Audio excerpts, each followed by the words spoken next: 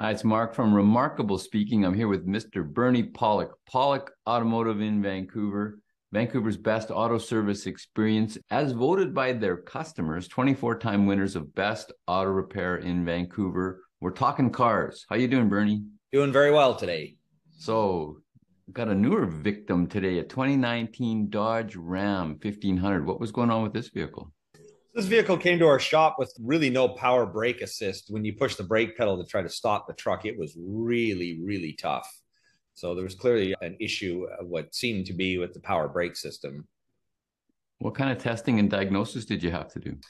Well, it started with, just looking under the hood to see whether all the components were hooked up. I mean, power brakes are somewhat of a simple system. There's usually a vacuum hose that runs from the engine, goes to a unit, the power brake booster. We'll look at pictures in a few minutes. And that provides the extra boost when you push the brake pedal down. Usually a simple system. So the first thing I found was that the vacuum hose from the engine to the power brake booster was unhooked. It had previously been to a Dodge dealer for some diagnosis and estimating.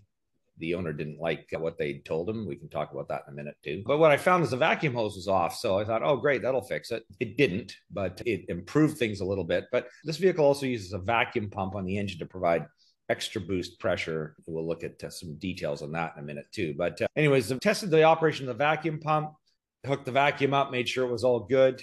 And one thing that was very noticeable with the windows all rolled up is that when you push the brake pedal, you could hear a hissing sound when you push the brake, which is a surefire indicator that the brake booster's got a leak, because you should never hear a hissing sound when you push the brake down. And as soon as you let it off, the hiss was gone. So there are a few further tests on the vacuum in the system with a vacuum gauge, and you can see the vacuum dropping off to zero very quickly, which explained the whole issue. So pretty quickly diagnosed that the power brake booster was the fault. As I said, I also tested the vacuum pump to make sure it was good, and it delivered lots of vacuum.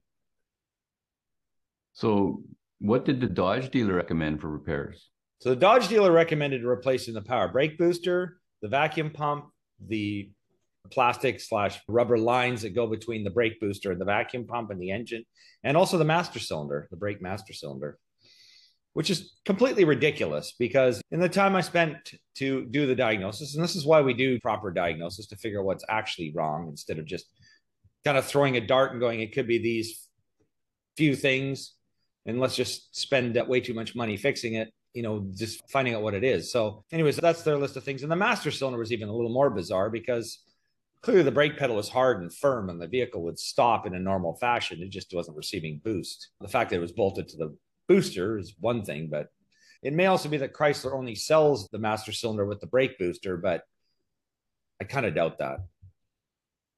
Usually they're separate. Yeah. So, like you said, that seems ridiculous. Is it just a cash grab? Is it just sloppy workmanship? What's going on? Why would they recommend so many parts? I think it's just sloppy. I don't want to say sloppy workmanship, but like diagnosis that isn't really, well, there is no diagnosis done. It's kind of almost a guessing game. Maybe there's a flow chart and the dealership follows the flow chart and they just say, if this is bad, just replace all these parts. That's a possibility. Maybe that's Chrysler's way. And that often, I think the downside of dealerships in some respect is that they have these flow charts they've got to follow for liability purposes and whatever they have. They're large corporations, easily sued. Maybe that's the way they do things. I'm not sure. But to me, it seems like a rather sloppy, just a lack of care, A, customers' money, and B, just not doing a proper job of diagnosing something. So, wouldn't this vehicle still be under warranty? No, it's not. It isn't that old, but I'm not sure what the time frame on the warranty was. Mileage wise, it's over 100,000 kilometers. So that probably puts it, I mean, it was out of warranty anyway. So it doesn't take long sometimes when you drive a lot. What kind of work do you have to do to replace the brake booster? It's not a huge amount of work. Let's just have a look at some pictures here. So there's our power brake booster located right here, master cylinder on the front here. And so it's really a matter of just unbolting the master cylinder. There's a few things in the way that need to be removed and peeling it out of the way. You don't even have to disconnect the hydraulic lines in this particular vehicle, so there's no bleeding involved. And then the brake booster unbolts from the back. It connects to the brake pedal, a few other things, and there's a vacuum hose on this side. So if we look at this view here, again, the red arrow points to the power brake booster. The yellow arrow is pointing to the brake master cylinder, where I'm kind of swirling my mouse pointer. The brake fluid reservoir sits up here. The vacuum pump that I mentioned, where the blue arrow sits. So this is an electric pump. And when the vacuum in the system is, you notice the green arrow points, this is where the vacuum line attaches to the brake booster. And there's a sensor on here. So if the vacuum drops below a certain level, this vacuum pump will kick the vacuum up. So make sure you have a good vacuum boost all the time. And as I mentioned, I did test this vacuum pump. It was in excellent shape. So why they recommended changing it, I don't know. It's just kind of ridiculous. But there's also a vacuum hose. It's kind of hard to see here, but one of these pipes over in this area here just connected up to the engine. This is one I found that was unhooked. So these are the parts and components. But this is the piece here, this sort of silvery colored piece that gets replaced. So is this premature wear on this part? I would say so. I mean, power brake boosters usually last quite a lot longer. Usually they're good for, sometimes 10, 20, lots of 30-year-old cars driving around with a good power brake booster. So yeah, I'd say it's a little premature, maybe just a fluky thing. But yeah, it's definitely far too early in my opinion for a truck that's only barely 4 years old. And not hugely high kilometers. No, not hugely high kilometers. I mean, doing the math here, it's like maybe 25 Ks a year type of thing that this person's been driving. Pretty normal, really. Yeah, really, it's not crazy.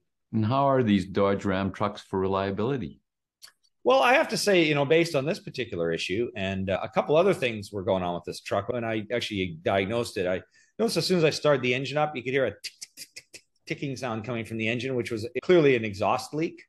And the exhaust manifold gaskets were blown, which is not uncommon on these engines. But, again, it's a 4-year-old truck. It's got blown exhaust manifold. That'll be expensive to repair.